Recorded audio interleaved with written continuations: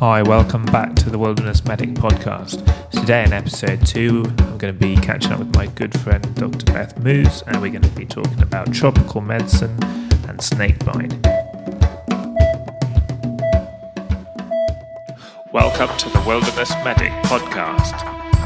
Check out our website at www.thewildernessmedic.com. Expedition resources, wilderness medicine blog, and much more.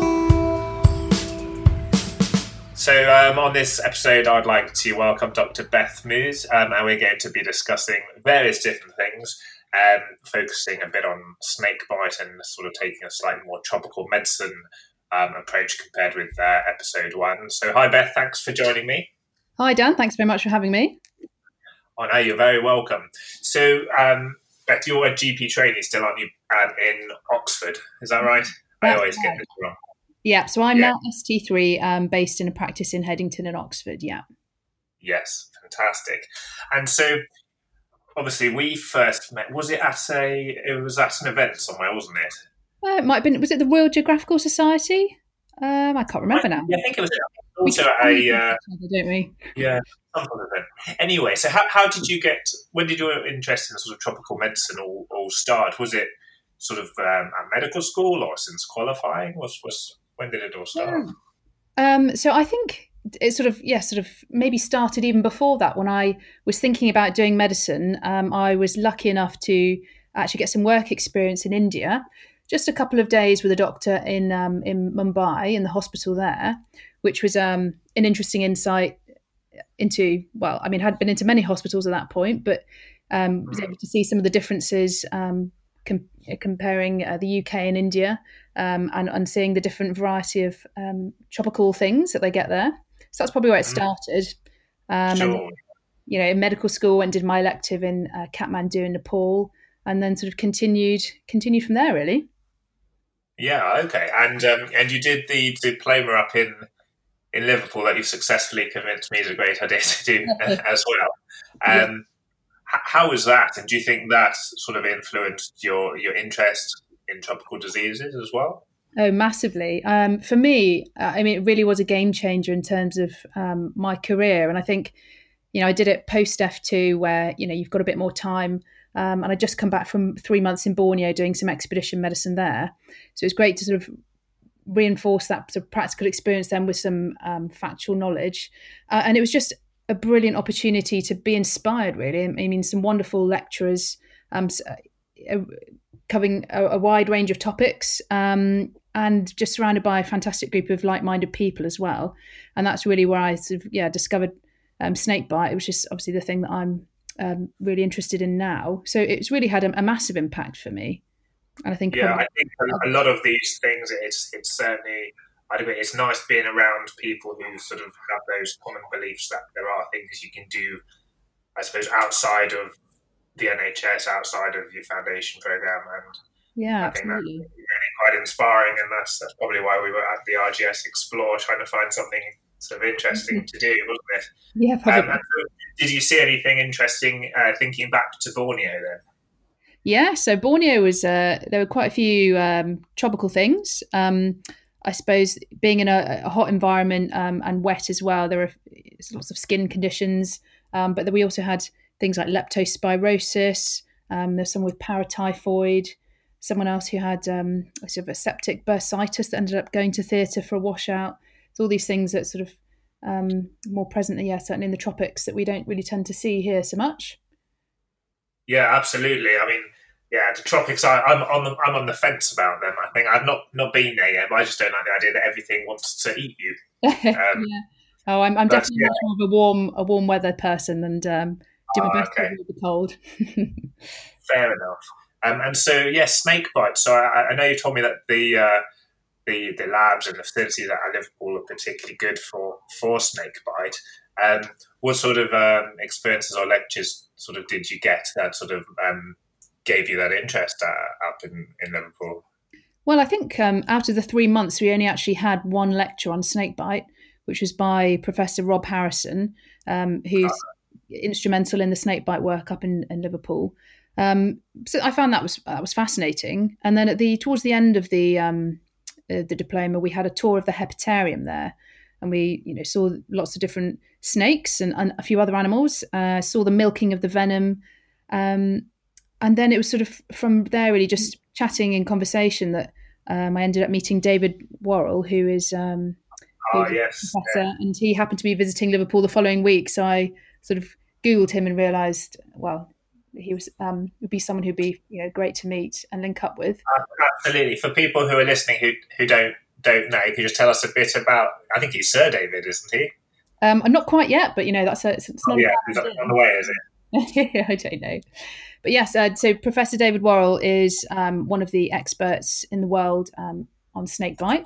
He's written the WHO guidelines, certainly for Southeast Asia, and multiple publications. But I mean, he's snakebite is not the only area he's worked in. He's done other work on HIV and malaria, all sorts of things. But he's certainly a very well-known name, very well-respected, and has done a lot of work, particularly in snakebite, and really has been instrumental in the movement to get snakebite added back onto the list of neglected tropical diseases by the WHO, which has really been pivotal in sort of changing the tide, if you like, for snakebite. Yeah, because it's my understanding. I was doing a bit of reading about snake bites sort of earlier this week, and I think it was May, wasn't it, when the WHO have really said we need to start focusing on snake bite as a disease burden because it's affecting so many people, and it's not just the initial bite; it's the sort of disabilities and potential amputations and things that you can have as a result of that.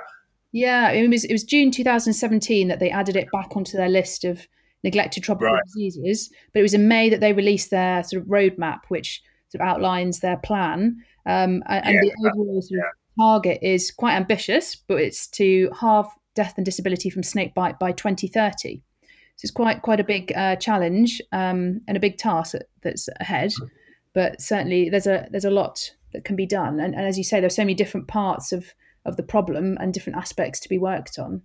But yes, now that there's more attention going into it, and certainly the money now will follow. And the Wellcome Trust have announced £80 million to go into snakebite research, which is wonderful. So that's going to make a massive difference because here's an interesting fun fact for you, is that the budget for the film Snakes on a Plane is more than all the money that's gone into snakebite research in the last 10 years. That just gives you an idea about, So we need Samuel L. Jackson to be the face of snake bites, and that'd probably make all the difference. That's a sad fact, but it's quite interesting. I've not seen that film yet. I'll have to. Yeah, I haven't either, actually, but I've been told on many accounts that it is, average at best. Yeah, I'm sure it's very accurate as well. So yeah, tell me a bit. You've recently come back from doing some research out in Myanmar, haven't you? That's right. Yeah. So I went in January at the beginning of 2019, and I got back in August. So I was there for about 7 months. And based in Yangon, which was the old capital, and based in a tertiary referral centre there. Yeah. And what exactly were you researching? So my work there was sort of consisting of two parts mainly.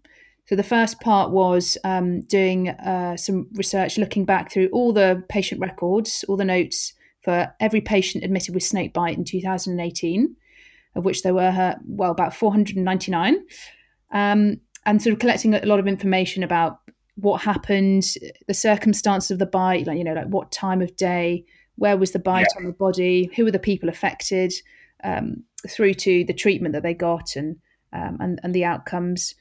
So that was the one part of it. The second part. That number, what kind of geographical area are we talking about in terms of the referral catchment for that tertiary centre? Yeah, I mean, actually, it was quite large. There were patients. Obviously, most patients came from the immediate surrounding areas, but we did have patients that were coming from, quite far away. And that was, I think, sometimes it was down to patient preference. They wanted to be transferred to Yangon, but patients that come at like maybe 10 hours on a bus it would have taken probably to get down to Yangon. Right. Wow, yeah. The majority were a lot closer. Okay. Yeah. And so So you were in Yangon, they said, for 7 months. Yeah, that's right. And how did things progress with the research during that time? Yeah, so I mean, it was a sort of slower start as I expected because I thought it was really important to start off mainly just by observing and not having been to the country before, understand how does the hospital run, look, talk to people about what do they think the problems are with snake bite, what is the culture surrounding snake bite. So all of that was really important to try and just be there and just listen and talk to people and ask a lot of questions really before making any sort of start on the work. I mean, before I went, I had some ideas about what might be useful to do, having done a lot of talking to people and reading beforehand, but it was really what people on the ground wanted as well, rather than me coming in and sort of imposing what I thought was a good idea. And actually, when I Yeah, started speaking to people and I said, what is the main problem? What would make the most difference to snakebite in Myanmar? People said to me, prevention. And I thought, well, of course, that's obvious. And of course, that's absolutely right and far better that we prevent snakebite rather than trying to, deal with the consequences later on. And that's why I ended up with the second part of the project, making these posters, which is more about patient and staff education about snakebite. yeah, absolutely. I think you're spot on that. If you have to have the engagement of the population that you're trying to help. Otherwise, yeah, anything you try and suggest is going to be futile, isn't it? Did Well, you, did you find there was quite a lot of sort of cultural differences or sort of local ways that they'd try and treat snake bites that was maybe different to what you'd read about, or different to what you'd get in sort of your expedition wilderness textbook, for example? Or yeah, absolutely. I mean, that's definitely one of the key problems surrounding snakebite in, well, over many places in Asia and Africa. The traditional treatments that are ineffective and can lead to harm and delay people getting to hospital or lead them to not go at all. So, for example, a lot of people are using tourniquets, which is not really effective and can lead to harm. We've got people who are doing tattooing as well. People are doing cutting to try and sort of right, release the venom. And in fact, there have been cases where people have, in doing this sort of cutting around the wound, they've actually then got tetanus and ended up in intensive care because of tetanus and nothing to do with the actual snake bite itself. I suppose the difficulty is often working out whether they've actually had an envenomation or not. But Yeah, you're yeah, exactly right because not every snake bite means someone is envenomed. A lot of the time, it could actually be what's called a dry bite. So if the snake yeah, has bitten something else recently, then it may well bite you but not inject venom. So yeah, absolutely. yeah. And any other sort of different health beliefs that you came across whilst you were out there? There was another interesting one which I hadn't read about, which was about people putting half a chicken over the wound as well, and that was that was really interesting. Is Where this is this a live chicken or cooked no, chicken, raw chicken? it's a dead half of a chicken, so therefore must be dead, I presume. Yeah, But it's really fascinating understanding why that happened. And as me going out there, I thought I would do Burmese lessons, and it's quite a difficult and challenging language, I have to say. But it's not just us as foreigners that find the language difficult. It's a language where it's all about how you say the word. So the same words said in different ways with different sort of intonations can mean different things. And a previous public health message had gone out telling people to use tourniquets, which is obviously not the right thing to do. And the word for tourniquet is jesse in Burmese, but that word yeah. said slightly differently means half a chicken.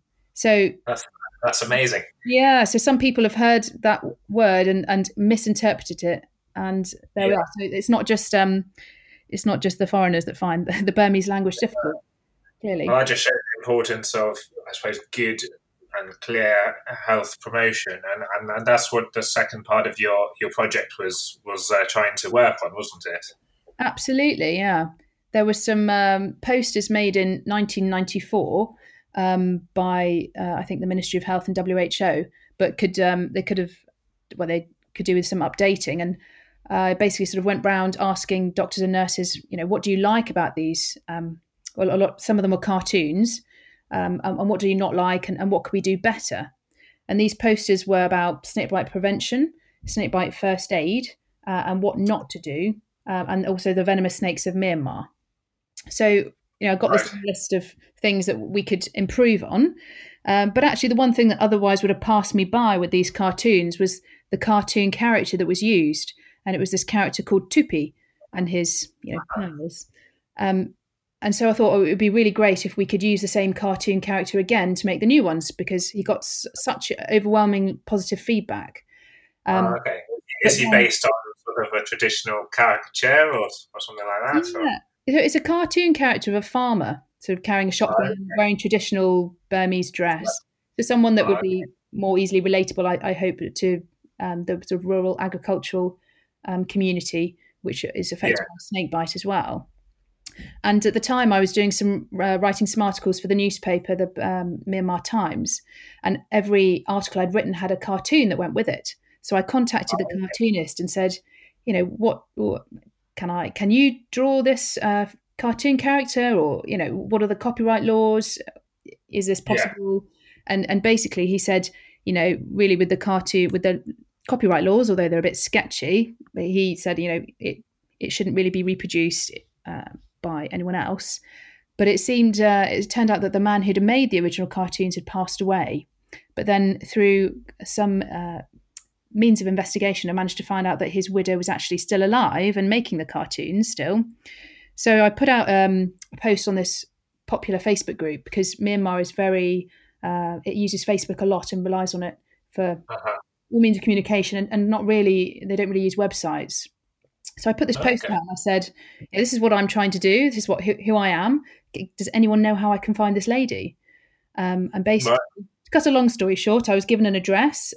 So I pitched up at this place, having driven about 45 minutes, with someone who could speak better Burmese than I, and managed to find this lady who agreed to give us the copyright and link me up with her current cartoonist, which was brilliant. And then we sort of worked together to make the new cartoons. Excellent. And I've seen those, and I'll include a link sort of when we post the podcast, because they're good to look at as well, and sort of see the context. But I think you also mentioned, quite importantly, that most of, or certainly a lot of, in my understanding at least, a lot of the kind of morbidity and mortality occurs mainly in rural areas. Do you think that's about right? Yeah, absolutely. I mean, it's the people who are affected are commonly people who are rural, remote areas, and often the farming community. Yeah. It's the people out wearing often inadequate footwear in the paddy fields, because the main crop out in Myanmar is rice. So it's the farmers that are And I affected. suppose, just thinking about footwear, and that's quite. I mean, certainly it seems on the surface at least that that's a fairly straightforward thing to change, but in practice, I suppose it's not always as easy as it sounds. Yeah, absolutely. I mean, it's a lot easier, I think, to go through wet, boggy fields in no shoes than it is to sort of try and Yeah. plump around in some big, heavy boots. Mm. Yeah, but And yeah, do you think, what about sort of access to antivenoms and things like that in more rural areas? Do you think that's something that also needs to change? it's difficult to say. I suspect the answer is probably yes, but I can't tell you really what the availability is in really remote and rural areas.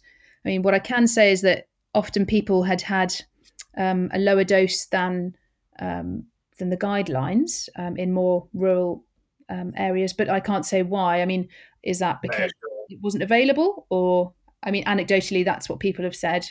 Um, or is it because people are not giving it because they're scared about the reaction that you might get with antivenom, or Mm. they're not Because sure it can when cause to give it? anaphylaxis, kind of, and sort of similar things to that. Yeah, Is that right?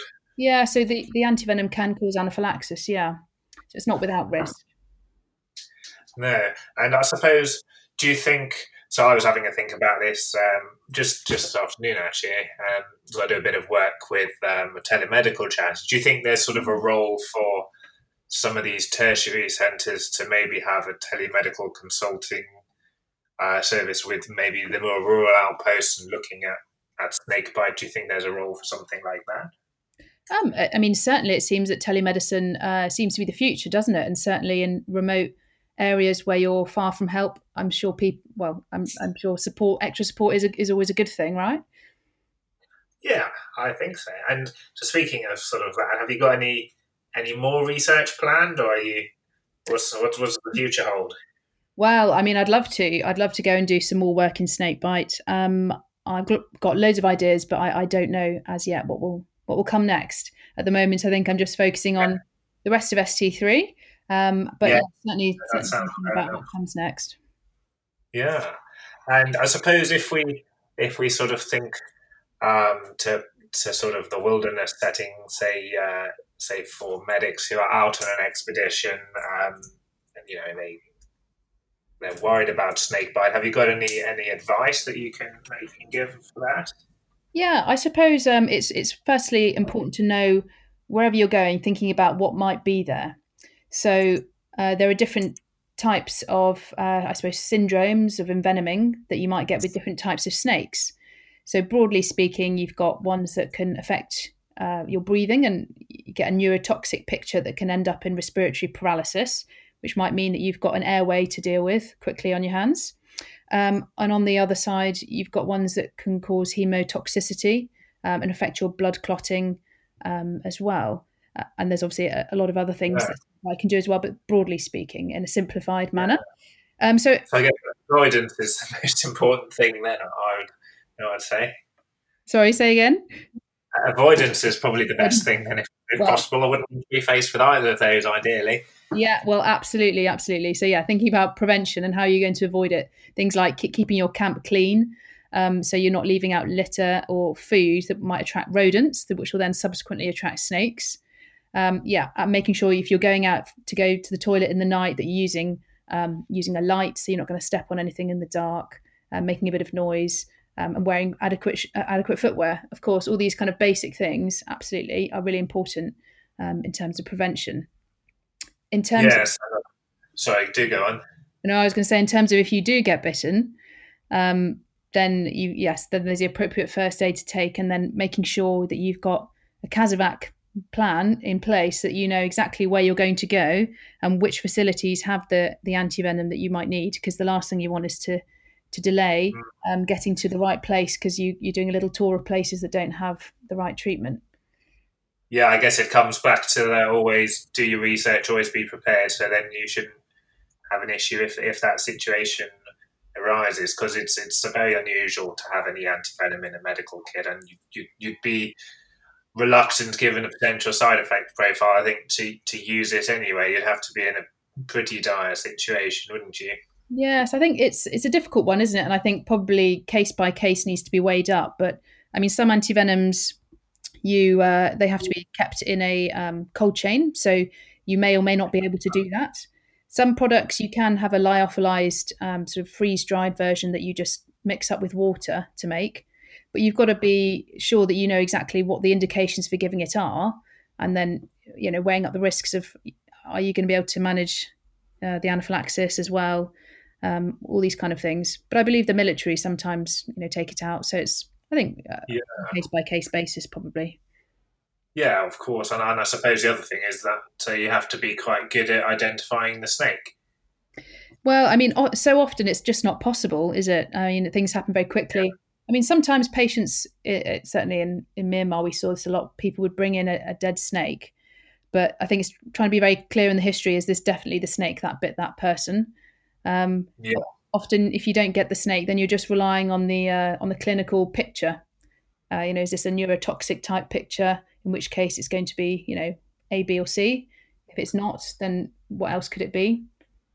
And knowing what's in that area, I suppose, so what it could be. yeah. Well, that makes sense. And I suppose just because we haven't, we've said about sort of the things not to do. So don't put a chicken or half a chicken on a snake bite, or tourniquets. But if we shall we just go through, I suppose, for some of the listeners, how we should manage it. Absolutely. So, I mean, if you've got some water, then just a quick clean of the area. If someone's been bitten, then it's really important that you keep that person immobilized, that limb immobilized, because what happens when a snake bites is the venom goes into the tissues and drains into the lymphatics and then into the bloodstream. So if you're moving that limb or those muscles around the bite site, then those muscles will contract and help to push the venom sort of around the circulation. So immobilizing the limb is important.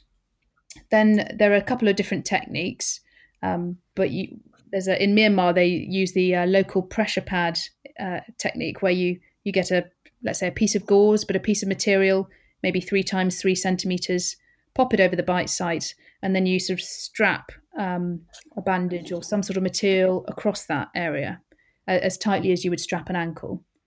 In other places, they use strapping the whole limb, so from distal to proximal, regardless of where the bite site is on the limb. You just you start at the very tips of your fingers if it's on the arm, all the way up to the axilla, and then immobilize, and then just get them to hospital or some sort of facility. Yeah, absolutely. And I suppose the important thing, if we think of all our training is seeing safety, you don't want to become another person who's been bitten by the snake. Absolutely. So I suppose you have to look out for that. Absolutely, yeah. The D of the Dr. ABC, yeah. Well, excellent. That's been a fantastic chat. Thank you very much for joining me. You're welcome. It's been great. Thanks for having me. A great overview of snakebite and some of the research, and who knows, maybe we'll see you getting involved with the WHO in the future. Otherwise, I suppose this is probably officially the Christmas episode. So I'll let you get off to your Christmas drinks in a minute. But I'm sure I'll see you in the new year. Yes, have a wonderful Christmas and a happy new year. And you take care now. Thanks, bye-bye. Bye. Welcome to the Wilderness Medic podcast. Check out our website at www.thewildernessmedic.com.